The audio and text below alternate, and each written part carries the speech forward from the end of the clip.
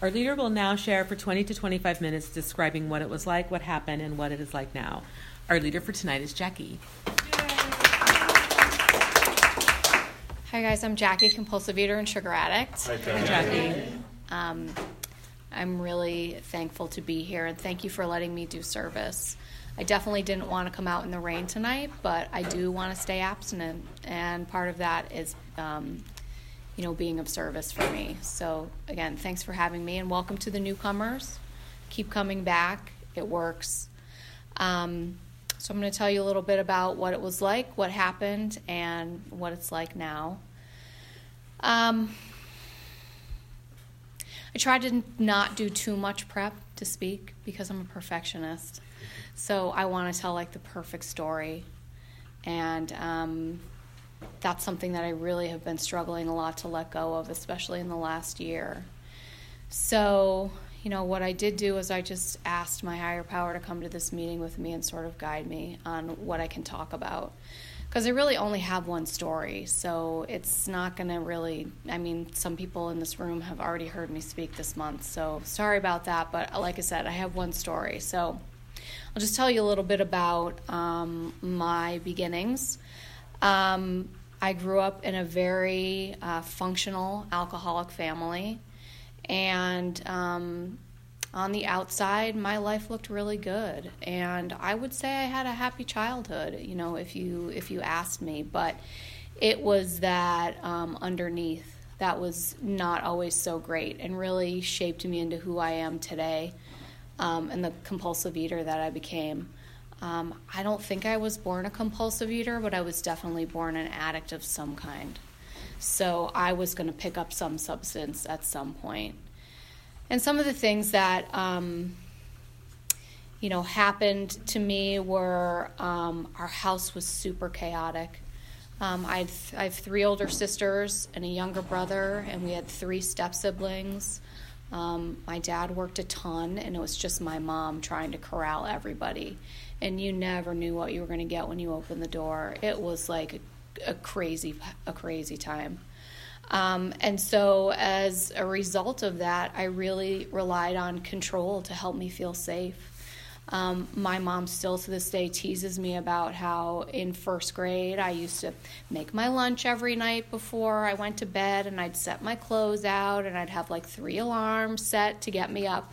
But nobody else was going to do that for me, so I had to do that in order to feel, safe in my house. Another thing that was part of my growing up was probably when I was 8, my brother got diagnosed with diabetes, and suddenly, sugar was taboo. So I loved sugar, and I learned to sneak eat. So I started sneaking. I was super controlling.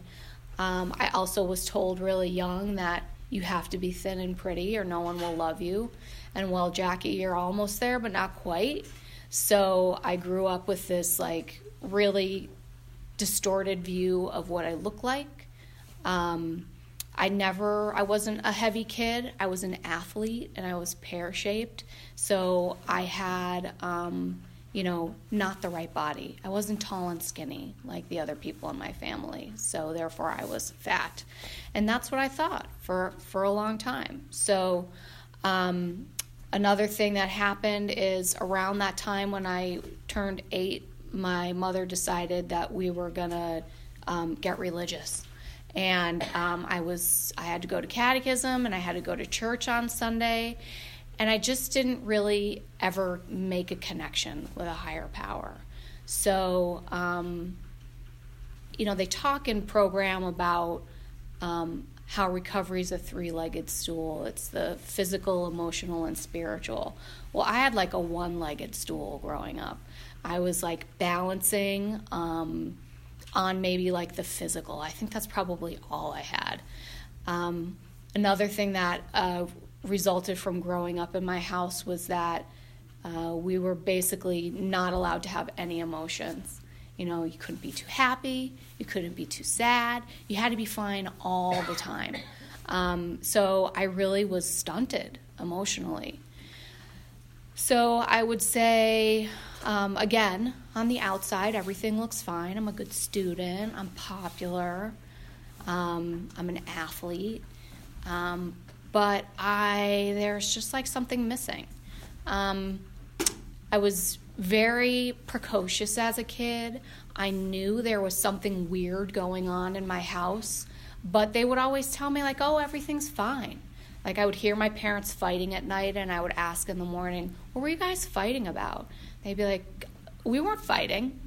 So I just have this wacky perception of like what's real and what's not. I'd say around 12 or 13, I started going through puberty, and now I really hate my body. It's just not cooperating. I'm curvy. It was at a time in the 80s when all the jeans were straight. No clothes really fit me. Shopping was a torture. Again, I'm not fat. I just think that I'm like horrible looking. And around 14 or 15, I find alcohol. And this sort of helps me now deal with all the uncomfortable feelings that I've been stuffing down, not with food yet, but I'm not allowed to feel any emotions. I don't even know how to at this point. So now alcohol is like a crutch that I'm using to sort of help me deal with not being able to have feelings. Another thing that I'm using is exercise. I'm an athlete. I'm a gymnast. I play soccer. I play sports all year round, all the time. So I think that's sort of helped keeping me in balance too. And I sort of like hobble along on my one-legged stool through my teens, and I get to college, and sophomore year I decide to switch to like the hardest major in the entire college because I'm a perfectionist and I want my parents to think I'm awesome.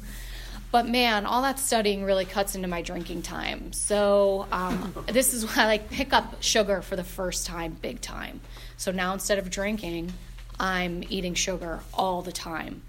And I don't really think anything's like wrong. I like sugar, and I go home from college, my mom says, oh, when are you starting your diet?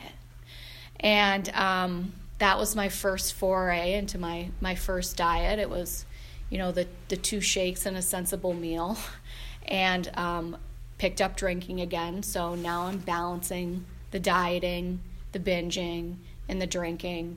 And I continue doing that for like the next decade through my 20s. So during this time, while I'm trying to do this balancing act, on my one-legged stool, I still am not good with emotions, but I managed to graduate from college. I managed to get a job. I move across country out here from the East Coast, totally pulled a geographical. I met my husband, and now in my early 30s, I'm pregnant with my daughter. And again, I can't drink now. And then once again, the sugar I go crazy. I'm watching Martha Stewart every morning, and I'm baking whatever she's baking, and I'm eating it myself. And it got to the point where, about my 7th or 8th month, the doctor said, you got to stop eating. I mean, I'm pregnant. I'm eating for 2. So I gained a ton of weight during my pregnancy, and as soon as I have my daughter, I decide I'm getting back on my circus here. I'm like on my unicycle with my alcohol and my, binge eating and my sugar and my over-exercising, and now I got a baby thrown in the mix, and it's not going well at all. It's really hard to be hungover with a baby, and it was just, alcohol wasn't doing it for me anymore. And so my weight starts going up and down and up and down, and dieting, and the older I'm getting, is getting harder and harder and harder. And my perfect facade is starting to crack too. I'm starting to exhibit behaviors that I promised myself I wouldn't do to my daughter. Like telling her, if you're going to cry, go in your room and do it alone. I couldn't deal. I didn't know how to deal with like this little person who was so full of emotion. And I thought to myself, oh God, I don't want this. I don't want this for my daughter. And I started getting really depressed, and it was actually my mom who noticed it and said, I think you're depressed. And I was super pissed at her because I thought, I'm not depressed. I just am fat. Like, I can't lose weight. That's all that's wrong with me. And I went on the internet and I looked up the symptoms of depression, and, sure enough, it wasn't for me. The way it exhibits is that I just get really lethargic, and like life is just hard. Everything's so hard, and I'm so tired. Thank you. So I decided to go see my doctor about it, and they said, yeah, you're depressed, and here's some medication, and we really think after talking to you, you should go to like an adult children of alcoholics group. And I didn't really know what that was, but I again, my life was getting unmanageable enough for me to realize I needed to do something. And the tricks that I knew weren't working for me. So I went to this group, and part of that group, the agreement was that you had to stop drinking alcohol. And so once again, the sugar was like, this time, every single time I would stop drinking, the sugar addiction would get worse. And morning, noon, and night, all I wanted to do was eat sugar. But luckily, I kept going to this group, and I got into individual therapy, and that gently led me to 12-step programs. And I started in AA, and honestly, I wasn't really hearing my story in those rooms. And it wasn't hard for me to give up alcohol because I replaced it with sugar. So I was just, again, I remember saying to my therapist, I don't know what's wrong with me. I can't stop eating sugar. Like, I miss the bus and I feel like I gotta go get a treat at Starbucks. I'm tired, so I'm trying to pump myself up with sugar. I don't want to eat any real food. I just want to eat sugar. And so she said, well, why don't you try OA? And I'd never heard of it before, but I was willing to do anything because, as I mentioned, my diets weren't working, so my weight was going up, and that was like unacceptable to me. So I said, okay, I'll go into the rooms, and I actually came to my first meeting here in this building, and it wasn't this meeting, but it was a Sunday night meeting, and I immediately heard my story being told, and I thought, okay, I'm here. I'm definitely in the right place this time. However, I was ready to do OA as another diet. I heard food plan, and I heard steps a little bit, and I didn't hear God at all. I wasn't interested in that. You told me I could take what I like and leave the rest. I was happy to leave God. I wanted that food plan. That was kind of it. And I was willing to do the steps because I could see how they could help me. So for what I started with was a very strict food plan. That was just like one of the diets I used to be on, but now I was doing the steps. So honestly, I did see some changes in my life, but a year into it, I'm in relapse again because I can't get rid of the sugar cravings. I'm just white knuckling it, and I'm using like the steps as my crutch. So I'm in relapse, and I decide that my answer is a tighter food plan. If I could just find the right food plan, I still wouldn't need God, and I just could work my steps harder. So I came back, and that was one of the things that I never left. I kept coming to meetings. I got an even tighter food plan. Kept working the steps. My life was getting a little bit better, but I was in relapse again in a year. And so all those times that I'm going through relapse, I'm getting a little bit closer to realizing, like, I think there's something to this higher power thing. And my problem was my higher power was always me. You know, as a control freak, I was always used to doing things for myself.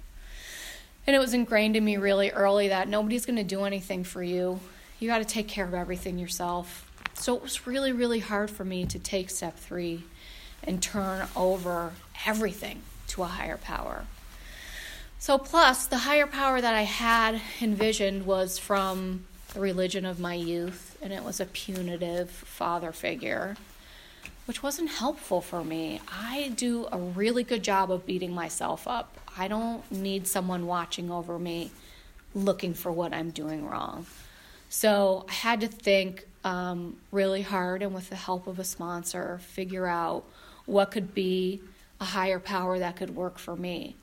Because I was again, that 3-legged stool, I maybe now had 2 legs. I was learning how to deal with my emotions without using substances. I was in a body size that someone other than me deemed healthy. And what was missing was the spiritual piece. I had no spiritual life. And one of the things that I had to come up with for a higher power was, for me, I need an individual higher power who's just mine and mine alone.